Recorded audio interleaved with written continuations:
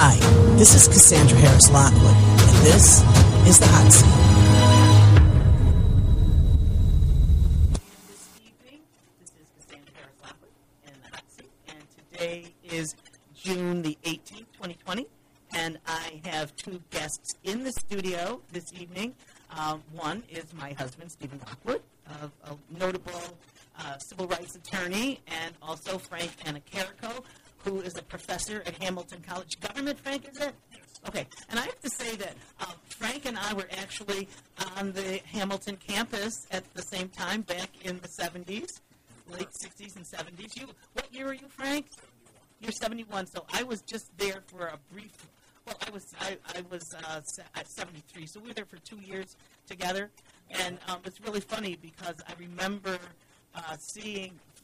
We knew each other, but we weren't like friends, you know. But the campus isn't that big. But I remember coming back from New York City in '79 and '80 and seeing this strikingly handsome, tall guy. I knew he was familiar. Some at the grocery store, and I kept seeing him. I said, "Who is that guy?" And I remember, Frank Annecharico. He came back. We both came back, and here we are at a very special time in our lives, in history, and in the American history. And one more thing, though, I have to say that Frank's son, John Annecharico, was one of our interns here for a while, producing on the show. So we've had plenty of contact over the years, and so have Steve and you. And so why don't you two go ahead and talk about the work that you've done together? Well, Steve and I known each other for quite some time, and relevant to what we're talking about today, we actually worked on a couple of suits. Lawsuits, lawsuits. Haberdasheries. In federal court, sort of suing various government entities over misconduct by law enforcement, and then we're moved to write about that. And I wrote an article that was published by the Buffalo Law School on how the police command really has or should have responsibility for what goes on the street and structuring the discretion that they have. As you know, officers on the street really are not being directly supervised, and that's one of the things I think that occasions a lot of the discussion that we're having right now. But I just want to thank you also for having me on, and also I want to mention... Thank you for being here. It's so important. Yeah, my student, Onoki Manchanda, who's joining us from Chicago by phone. I want to sort of very, very, very quickly give her a chance to introduce herself, but just as a way of preface, she and I worked together in a course called the Law and Justice Lab at Hamilton this past term. And that was a way of getting students not only to observe what goes on in the criminal justice system in the courtroom, but to be interns and then to also study it. It's very immersive. Of course, it got interrupted by COVID in the middle of March, but students did wonderful work. And I'll let Onoki talk about her own part in this. Welcome, Onoki, and you to the hot seat. Would you like to say a few words? I'm a rising junior at Hamilton, and I'm a government major, and Professor Annecharico is actually my advisor. And I guess I decided to do the Law and Justice Lab because I just wanted to learn more about the criminal justice system and law in general to see if I wanted to be a lawyer, and it turned out to be a really valuable experience. And unfortunately, it was cut short by coronavirus, as Professor Annecharico said. But yeah. So, but you've done some very interesting research, right? Yeah. So my research project was on the racial and ethnic diversification of the criminal justice system personnel and the barriers to that in general, and specifically I was looking at Oneida County. So you've done your research on the racial. Say it again. The racial and ethnic diversification of criminal justice system personnel. Okay. Because we've had some very challenging times around those issues when it comes to Utica. And one of the things that I want to be specific about when we're talking here is when we say racial and ethnic is not necessarily black. When people say multicultural, when people say people of color, when they say multicultural, whatever, they're not saying black. And when we look at what the challenges are before us, and who is among the most risk population, we're talking about black people. Mm-hmm. Now, did you distinguish? Are you distinguishing in your research black people as opposed to people of color? So I did my research in general about people of color, like diversifying in terms of people of color, but it was, in a lot of the studies I looked at, it was looking at black people. Okay. So, yeah. What were your findings? And so I found, while I was in there in the Utica City Court and I interned at the Rome Public Defender's Office, I found that a big barrier was that a lot of people currently working in the criminal justice system have this attitude that people of color aren't cut out to work in the criminal justice system. How did you determine that? What's attitude? What is that? How does that distinguish itself? So I interviewed a bunch of people that worked, like probation officers, lawyers, the cops that worked in the courtroom and did security. And, one question I asked was, like, what do you think is stopping people of color from working in the criminal justice system? And, like, point blank, one person said to me, like, they weren't made for it. Or, you have to be a confident person to do that, and a lot of people of color aren't like that. And I'm a person of color. This man was saying this to me, and I was just astounded. What is your ethnic makeup?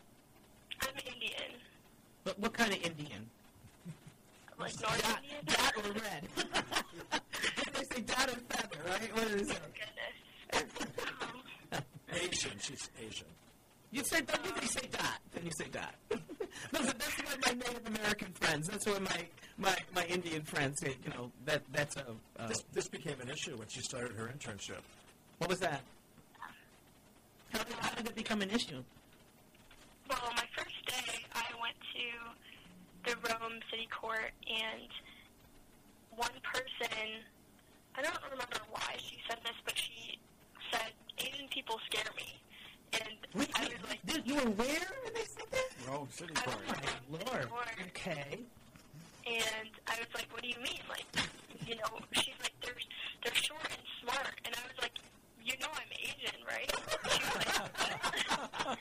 She was like, you don't. Like, you're beautiful and blah, blah. I was like, what are you talking about? I was like, this is, yeah. Well, Onoki, I have to tell you, I remember being at Kirkland. Did you know that I'm a Kirkland grad? Well, yeah, now you figured that out. Ted, Frank, and I were on the campus at the same time. And I remember this one, young white woman saying to me that,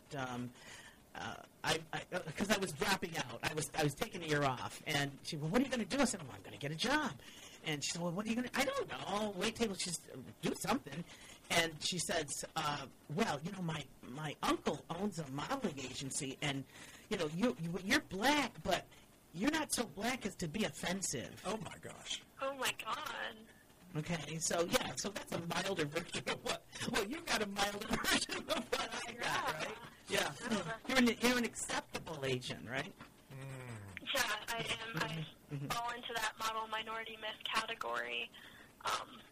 So, yeah, I've definitely had opportunities that black people don't have in America. Right. And you can see that, right? It's glaring. Yeah. It's glaring. So let's get back to your work. And the results of your research. Yes. So a few other things I found after the semester went online. I did the rest of my research at home on my laptop, and a few other things I found were that there are very specific requirements in order to be. I looked a lot at police officers actually, and some requirements exclude, maybe it's not on purpose, maybe it is, but they exclude certain groups. For example, Utica has a big refugee population, and the test is in English, and in order to take the test, you have to know English, so if you don't know English, you automatically can't become a cop, basically. And there are a lot of other tests that you have to take. I have to jump in there, Onoki, because, I mean, doesn't it kind of make sense that if you're going to be policing a people that you speak the main language? Yeah, I agree with that. I do agree with that, but I think it's important that people are able to see themselves in, the criminal justice system personnel represented around them.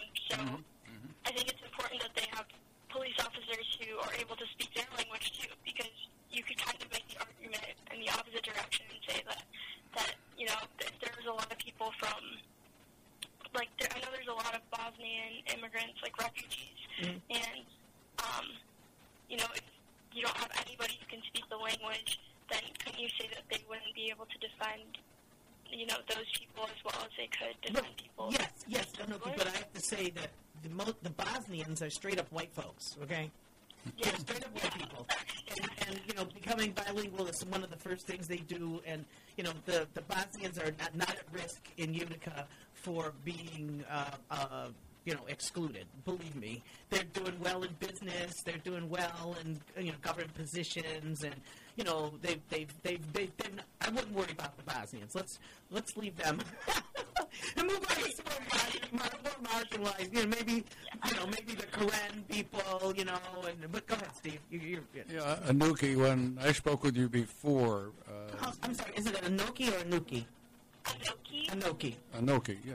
So when I spoke with you before, you indicated that, and you shared your paper with me, that most of the impediments come from within the police establishment and government, the justice system, rather than, it's often suggested, blacks aren't part of the police department because they don't want to be cops because the cops are the enemy, type of thing, or they're not educated enough, or they're just not suited for it. Yeah, don't you think it has to do with the way people think of the police in a community? Whether or not they think that these are people who are actually part of my community, part of my life, or are they the other? Or do they think of me as the other? I mean, this is I think the very important thing about Onoki's paper is that it sort of opens the door. Diversity inside the department is just one way of thinking about inclusion, but that's only the beginning. And a lot of the changes that I think are going to happen in New York State. Underway. In the next year, the governor's executive order requires every police department in the state to reform itself and to be more inclusive and to include the community in that discussion and to reform it's a whole list of things that I'm looking at here. It's policies, it's deployments, it's procedures. And that has to be done. The process of reforming it has to be done in an inclusive way. So when we look at diversity and we see that there are barriers to that, that's really kind of the first sort of wall between the community and this process. And I think, the other issue that I think we have to think about is that it's not just the police. We have to think about prosecutors. We have to think about the way the jails are run. Are the public defenders well enough situated? All these things is part of a ecology that the criminal justice system has been undemocratic for a very long time. And underserved in certain areas, because when the mental institutions were vanquished back in the 80s, mental health became the police problem. And not every problem is solved with a gun. And it's, I heard it estimated that 80% of the calls that police get are not, are distress, emotional, mental distress, situations. And, so that's definitely something to consider. And the other thing to consider is that we have to go to commercial break right now. Okay. And so Onoki and Frank and Steve, thanks for holding out, and we'll be right back, folks. Stay tuned. Hi, this is Cassandra Harris Lockwood, and this is The Hot Seat. Hi, folks. I'm back with Onoki Manchanda. Is that right?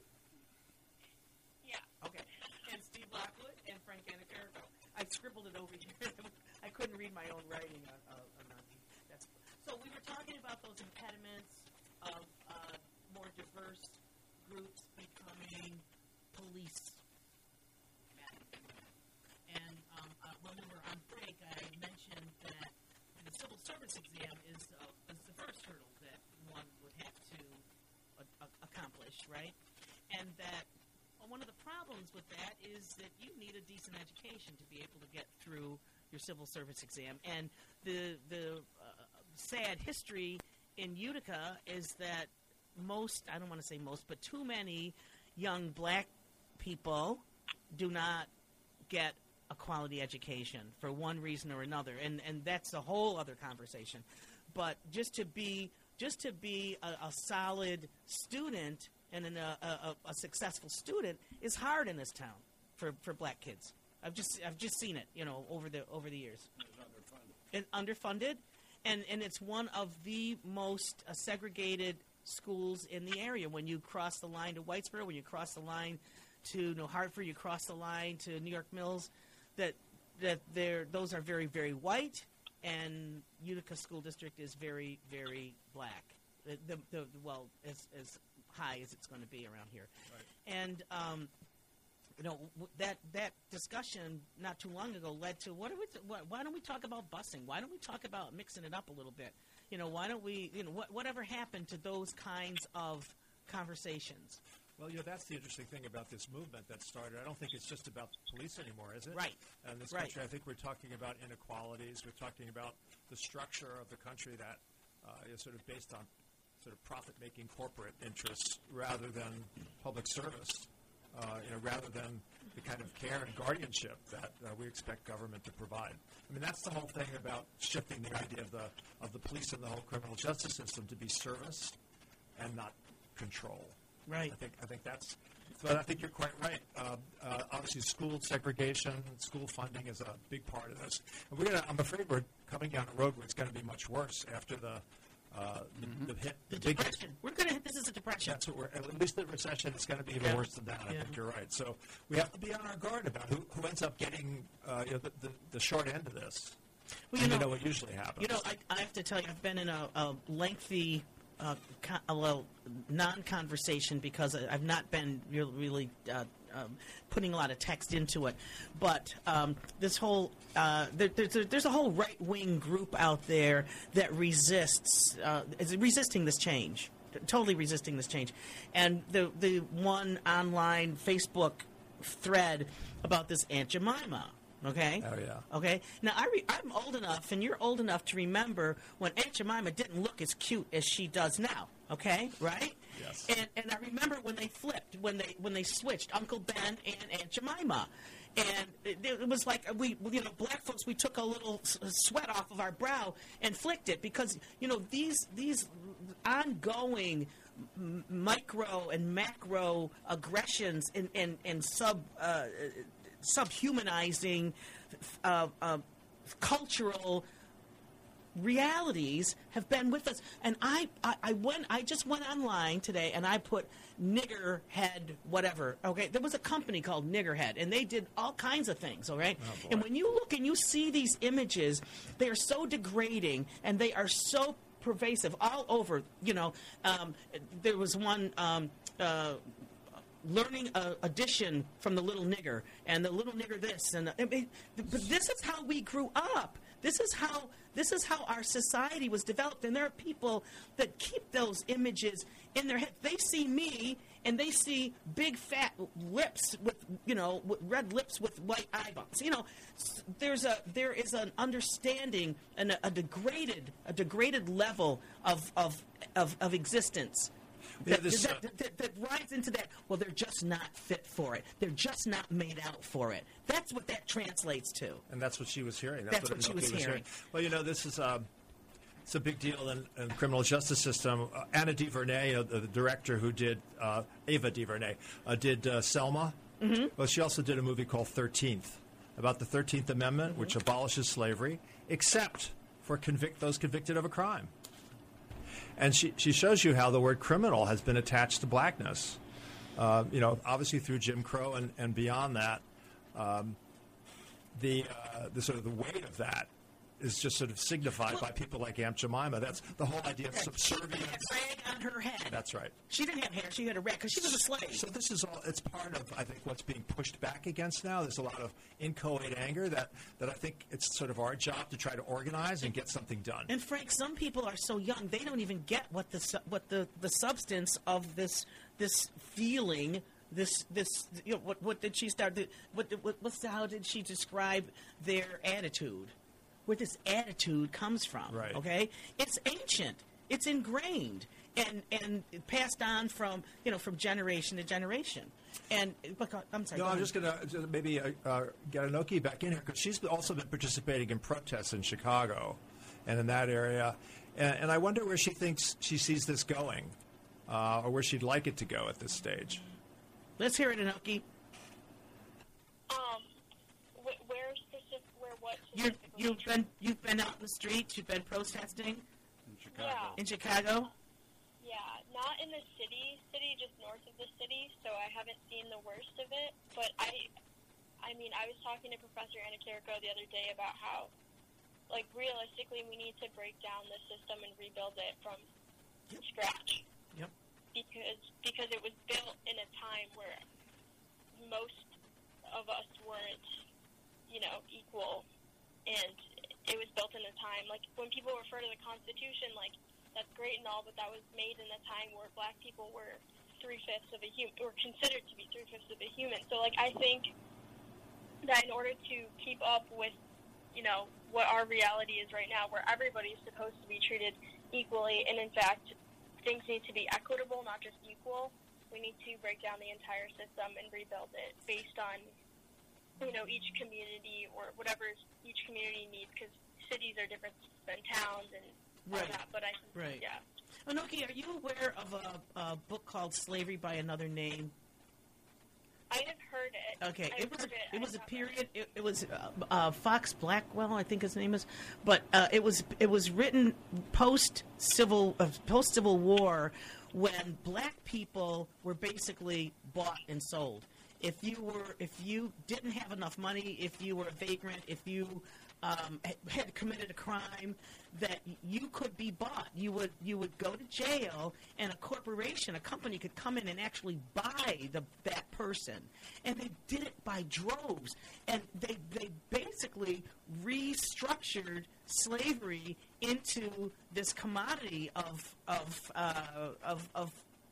humanity. Yeah, convict leasing. Yeah, convict leasing, and they say that the Atlanta brick factory, Atlanta, I guess, is tons of bricks in it. Everything's built by, and those bricks were built by black men. And they just put them in unmarked graves. They then buy some more. They worked them literally to death, and they just bought some more.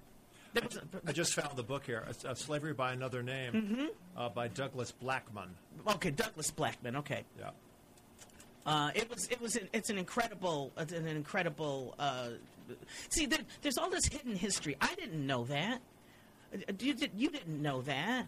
I didn't grow up knowing about the slaughter. You weren't taught it. No, and it was disgusting hidden history. When you look at Greenwood, Rosewood, there's just a litany of all these towns and of affluent black people that were crushed. Any kind of economic advancement was crushed. Tulsa. Literally. Tulsa, there you go. Well, that was Greenwood. Yeah, Yeah. Tulsa. That's Greenwood. That's right. So, Well, I was going to say that I think one of the big failures of our educational system and our society is we really don't teach about slavery and how horrible and repressive and just murderous it was. destructive, yeah. They used to split up families. I mean, Oh, not only God. were you enslaved and taken from your land, as you often say, and taken here. Indigenous people, yeah. Yeah, and indigenous people, we were colonists. We took over their lands and we put them on reservations. The natives. In nowhere, the native people, and then on slaves you were taken from, blacks were taken from their country, and then, just kept as slaves. Chattel. Yeah, Chattel. and even after the 13th Amendment. But yeah, absolutely. No. That's a perfect example of it. But imperialism, hit Onoki's country too. I mean, it was pretty. The British did their thing there, and messed up a whole region, of Asia with their colonialism. But the point is that, I'm taking your youthful vision and saying, yes, let's do that. Let's burn this like down. That's what we used to say. Yes, we did. But there's such a repeat, Frank. I went to jail. I went to jail, Justice Department. I marched in Washington and, did, unseemly things that I would not say to a police officer today. But it's necessary to be out in the streets. It is. This idea of defunding the police, you can see where that comes from. And I think some people think, yes, let's just get rid of them and then start over. But, the governor's saying something very similar. He's saying, look, you've got to rethink the whole thing from the bottom. You're right. And now a lot of places will do window dressing on that. A lot of places will bring in the usual suspects, have a conversation, produce a report, and that'll be the end of it, and go back to work as they like normally have. The Warner Report, the Kerner Commission. Exactly. Mm-hmm. So that's why I think in this community we have the opportunity to do something that may make us a model. Why don't we do that? Why don't we start having conversations this fall in groups, wherever we can find them, in churches, in schools, and start building an agenda to change the system? Let's get people involved. Let's hear what they want to say about it. What about the police? What are the police saying about it? Well, How do you engage them? Yes, I know. Or do we just present them with? I think they have to be involved in this conversation too. Sure they Absolutely. do. I think they should be aware of it because that's what policing in the future needs to look like. The cops have to be in the community, that's what the governor's ordering. You've got to consult with the community when you make your policies, when you make your deployments. Now, that sounds good. It's not easy. Sounds good. And as you and I were discussing earlier, people are busy. People are beleaguered. People have so many demands on their time. We have to make this look important, and we have to make it easy and possible for them to participate in these conversations. We have to bring the conversation to the people where they are. So it sounds to me like you have a vision for this. Well, we have a plan. I've been working with Judge Yanis in the city court about how we can move forward, and I think what we'd like to do in the fall is start these conversations. A second phase of this, maybe toward the end of the fall, would be to actually empower people with the tools to understand what procedural justice is and actually get certified as what I would call at this point a citizen auditor. Well, shouldn't there be some simultaneous actions going on when it comes to the police department? I mean, the theory is great, but on the beat, we need to have some. Well, that's right. That's right. And the governor, Sandra, you've got $1 million. So yes, that's right. That's right. But how do you get the people sort of empowered to participate in that conversation? By training them up so they understand what procedural justice is. And they can be change agents in this process, which has a deadline of April 1st next year. Well, there's a whole lot of talking going on, Frank. There's been a whole lot of talking going on around here for years. And, Absolutely. I mean, so I think that, there are some people who are talking. How do we switch the conversation? Well, that's why I think we want to get people in these programs where we're training them. I mean, this is going to be very specific. Okay. You're going to get certified. We're not just talking about college students, but anyone in the community that's interested and willing to spend the time, and we'll bring it to them too. Now, this is in the early stages of development.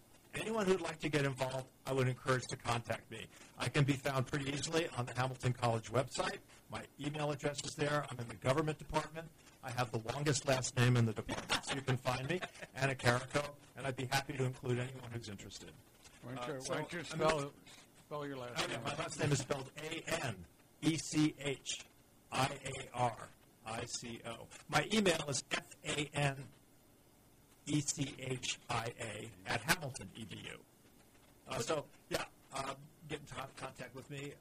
What about Judge Yanis? Is he like? Well, Judge Yanis is or what? He's a court official of the state, so he can't be an activist in this. He's an advisor to us. But I think they might be more familiar with him than you. They might be more likely to, well, unfortunately. Well, yeah, I think, Judge Yanis has done wonderful things for this community and his court. He started a mental health court. Right.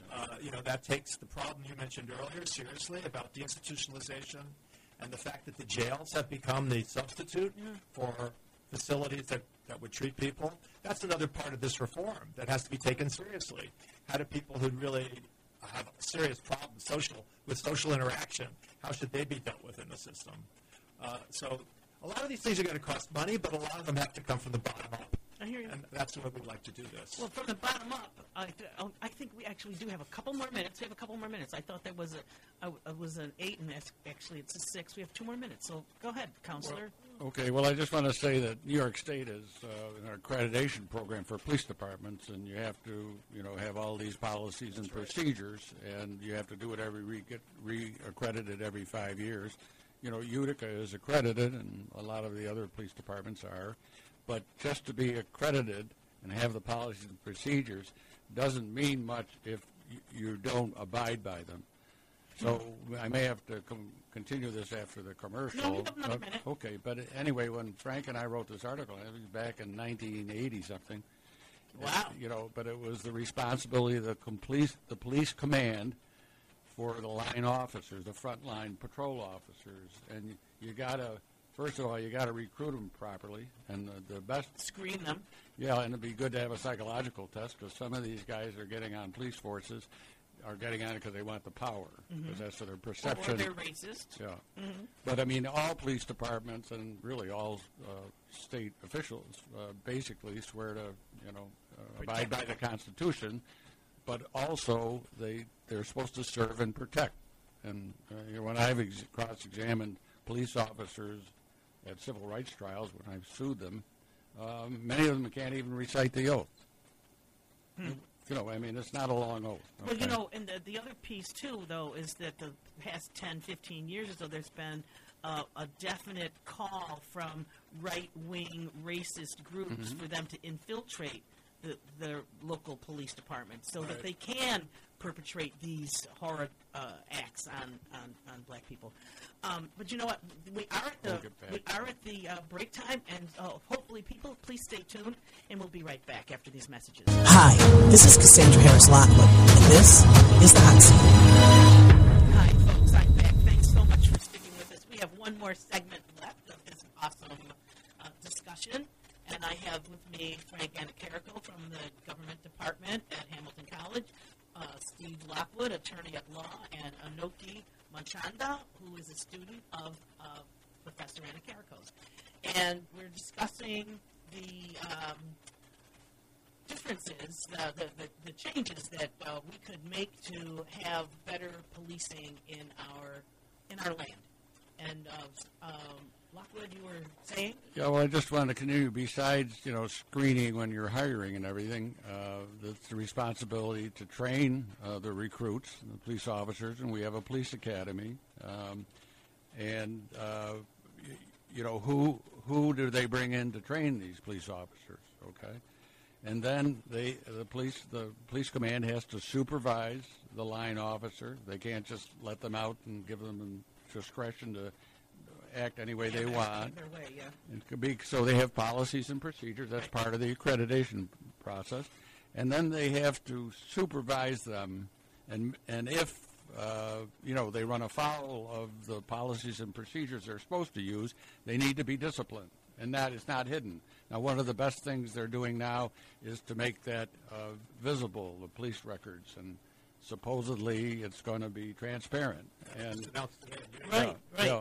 And the mayor and the chief of police, Williams, said they were going to do that, and they were going to put all of the police officers' personnel information online, not their personal information, not like their residence or anything like that, but their disciplinary.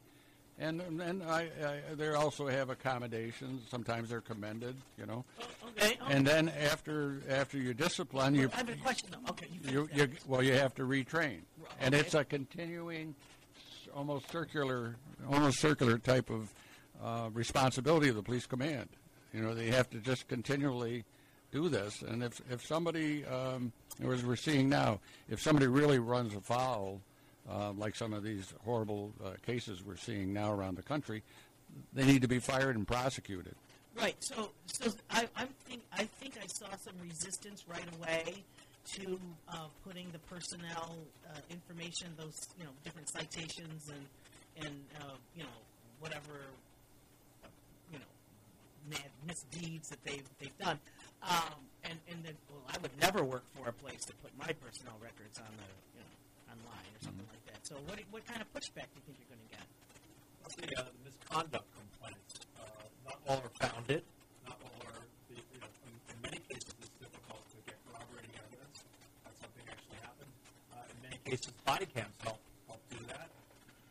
So I think the initial idea was that all the complaints would be filed, that have been filed would be made public, so that people get a sense of how someone interacts with the public on the street, and whether or not there's a good relationship. So there's a lot of complaints. There's a problem, whether or not so I think those are issues. I think a lot of people look at that and say, well, if it's an unfounded complaint, you ought not to make that public. And there's an argument to be made there, but if there are 15 of them, 20 of them, continually, so then that becomes an issue. And then you also want to look at how are these complaints reviewed when they go up. I mean, even in New York City, which has obviously the largest department in the country, there's a civilian complaint review board, and it vets all of the complaints. But its recommendations are advisory to the chief. Right, no teeth. Yes. No So those are issues, and that's one of the other things that the governor orders. There has to be oversight. I have a question. What about these unions? What's become very apparent is the power of the unions and how they protect these bad actors. Well, unions are necessary, I think, in all lines of work. But yes, I think you're quite right. In a lot of places, they have become shields rather than supports. Shields, I think, to the operation of the law. But I think at this point, that may be one of the real benefits of this national movement. That I think they won't be able to stand in the way of accountability. That's what we're talking about. We're not talking about sort of persecuting officers. We're talking about holding them accountable. Right. And if unions can't sit down and talk about that, there's a problem, and legislatures may have to do it. Well, Frank, the fellow in Minnesota, he's the head of the police union, had like 29 complaints or something like that. Yeah. Oh, come on! And he's protecting all of these guys that are underneath him, yes. and that's ridiculous. I mean, how does a guy that has almost 30 complaints over how many years rise to be the head of the union? It's got horns. That it's union, a cult. Yeah. It's a cult. Yeah, there you go. It's a culture of impunity. Well, it's a cult. It's a cult too. Yeah, Yes. Put horns. Oh dear. Yes, I think that's true. It can get really out. Evil. That is totally remote from any democratic process. And I think some departments have gotten that far, and that's what we need to keep our eye on. Right. Is this a democratic institution? Does the people's will get worked by these people who are being paid by them? Right. So I think we have those problems in all parts of the system. I'm sorry. Onoki, did you also, during your research, did you run across, writings and did you have any discussion about police officers having to live in the community they policed? Because I noticed, like, for instance, in Minnesota, there's some minuscule fraction, less than 10%. Actually live in the community. Actually, yeah, they live in the suburbs. And go ahead, Onoki. So I didn't do that much research on that, Mm-hmm. and also I didn't hear kind of half of what you just said. Oh, I'm sorry. Okay. So he wants to know what kind of research you did and what your findings were on the residency of police officers in the districts that they are Policing. That they're policing. So I didn't do much research on that. I did research more on having people who are from your own community being like your police officers, if that makes sense. Okay. And how that, I guess, a lot, I mean, this is like kind of taking it in a different direction, so I apologize for that. But I basically found that I talked to Dr. Mark Montgomery at MVCC, mm-hmm. and he was talking about how a lot of people, especially black people, are realizing that in order to protect themselves, one method, I guess, of doing that is becoming cops in their own neighborhoods. Mm-hmm. And so that's like slowly becoming a thing as well.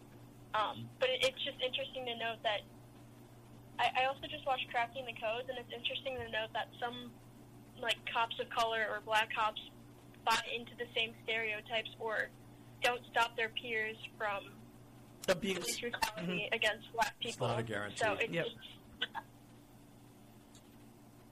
so yeah. So it's a culture. It's a culture that they buy into in order to be a part Yeah. of. Yeah. Oh yeah, yeah. There's one of the. Well, wait, I just wanted to say Please. that locally, there's just been legislation made by the Common Council to relieve them of that obligation of being in the city for up to after 5 years. After They 5 can years. they can leave. So that and interestingly, that overrode a referendum not too long ago. The people's will was that police officers would live in the city. That would be a requirement, but only for 5 years now. And the municipality will get the taxes that they pay. Right. And, Right. That's an issue. Yeah. So what are we looking at for? Do you have so Frank has a vision for going forward on engaging the community in the change. So were you born and raised in Onoki here in the United States?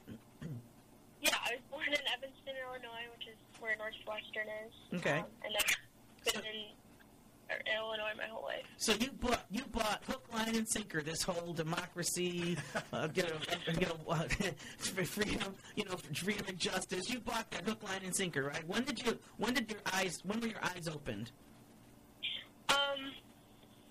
Like, when was the first time I experienced racism, or when was the first time that I realized this is all, like, fake? Well, do they coincide? I realized that I wasn't really accepted as somebody who was considered American when I was very, very young, like kindergarten. Wow. And even yesterday I was at the beach, and like I was just trying to be at the beach, and people were making racist comments toward me, and it was just like every day it's like something that you just can't. And then you realize like this place isn't built for people who don't look a certain way, and you realize that democracy isn't really what this country is about. It's about capitalism. Yep. So yeah.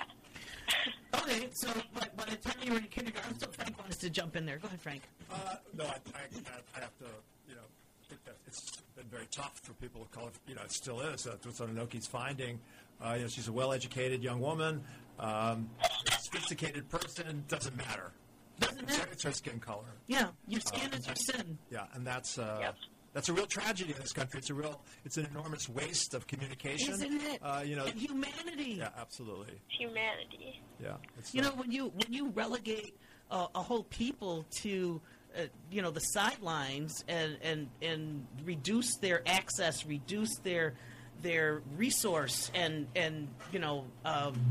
abuse and demean them, it's a loss. It's a loss, and it's a weight. It's such a weight to carry. We had this conversation about how much energy it takes to guard yourself constantly. You can't be. Yeah. You must be prepared to run, defend, do something. At least. At the very least, take the abuse, which is horrible. Yeah, and then to be a hater all day long, that's got to take a lot out of you too. I mean, what a waste of those people it is too. That's true.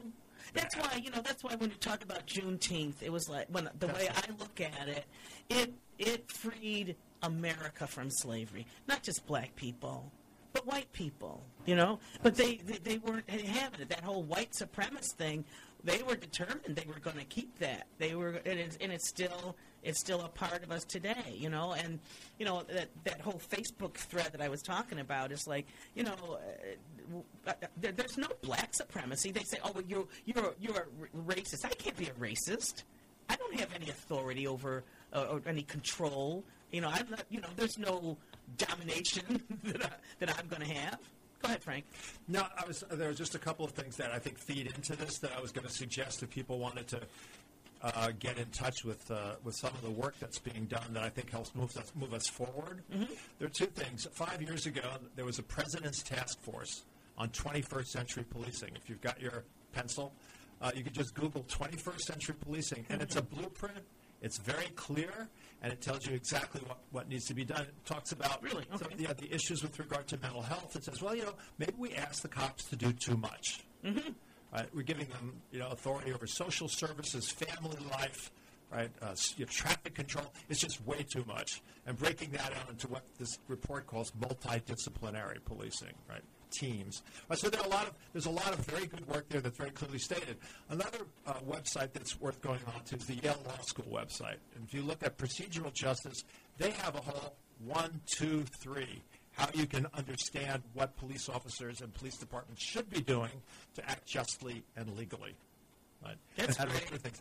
Both those, I think, resources are accessible, and they should be the basis for a lot of change. This was the president's report? Yeah, this was under President Obama. I would think so. 5 years ago. I would think so. It's a wonderful report, very thorough. Yeah, Okay. terrific. 21st century policing.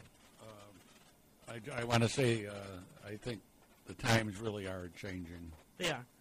And I was listening to, and I said this the other day too. I was listening to Angela Davis, Democracy Now, the other morning, and she said, "Well, this is not gonna change overnight." Well, I'm not buying that.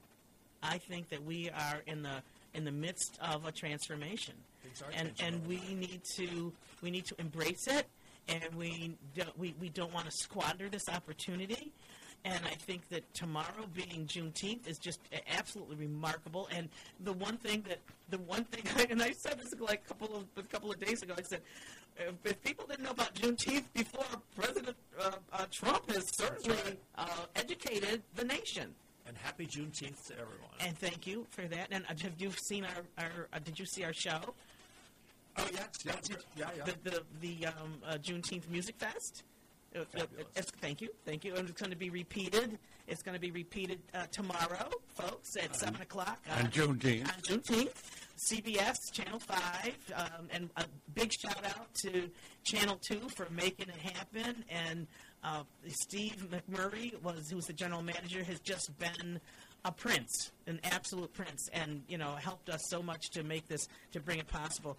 And to be able to have a conversation like this, to be able to frame the conversation for black people to be able to make a presentation to the community of love and unity, and it's what we need more of. Was it the Werner Commission? No, was after Kerner. No, it was the Kerner Commission. Yeah. Okay, Kerner Commission. After the riots of the 60s, right? And they said that the Negro voice needs to be more prominent in media. And here we are. It's taken 50 years. Thank goodness, Cassandra, that you've got that voice out there. Well, thank you, Frank. And we need more of it. And it's not just media, it's business. Black businesses have been depressed, deprived, blown off the map, and whenever our people get to making significant economic advancements, either our land gets taken away, or they have a coup d'etat, or they blow us up, or something. But this has got to be a part of the conversation. Not just jobs, business, black businesses. Oh, yeah. Because black people will hire black people. And that's how we will build wealth. And not just owning homes, but owning land and having farms and and having these businesses. Absolutely. But we have a couple more minutes, so I'll let you guys wrap up. Go ahead. Well, go ahead, Steve. Well, I just would like to say that in the Mohawk Valley, in Utica and Rome and the surrounding villages, and, that I think we're a small enough area that we can really have impact. On, Yep. And engage in real conversation and real change. Right. And it's going to take listening to black people too. Oh, It's going to definitely. take it. The black people are going to have to lead in a lot of this, and there's not been a lot of empowerment in the black voice in this community. There's a lot of hat holding and asking for permission and can I, and not making any waves, not making any demands, but just kind of going to get along. And that's not going. Getting along is not making a difference, and it's not transformative. So those who have been there, being the good ones that we could, the go-to ones, we're going to have to make some other choices out there to make a difference. I would just point out in conclusion that it's not just the Utica department that's required to turn itself upside down. And all the other departments around here, too, that also have an impact, right, that also have people don't just stay in Utica, minority folks. They drive all over this area. And I think it's not been all that pleasant for them sometimes in these other communities. We're talking about it, Judge. Right. How many times have you been pulled over? People who are listening in other parts of this county have to really get engaged with this process as well. It's not just the city. And Governor Cuomo's directive is that all the municipalities have to be involved in the reform in their own communities, and they got 9 months to do it. April 1, 2021, it's supposed to be a product. Well, now that you mention it, April 1 is when the state budget comes out, too. So was he putting any money behind any of this? Well, he's going to take it away if you don't. That's right. He's going to take it away if you don't. It's a win-win. Okay. Well, I think this has been great, guys, and the hands are straight up and straight down, and we've got to make some room for DJ Mark G coming in. But thank you so much. Thank you. Oh, and Onoki, thank you so much for being on, and I look forward to meeting you whenever people are in presence on the Hill. We just live a mile from the college, and maybe Frank will make a little gathering for us or something like that. But thank you so much, and and thank you for your good work too, good lady. Okay, and keep it up. Keep up the good work. Thanks everybody for tuning in. And don't forget, tomorrow, 7 o'clock, Channel 5, WKTV, A Time for Love, Juneteenth. Good night.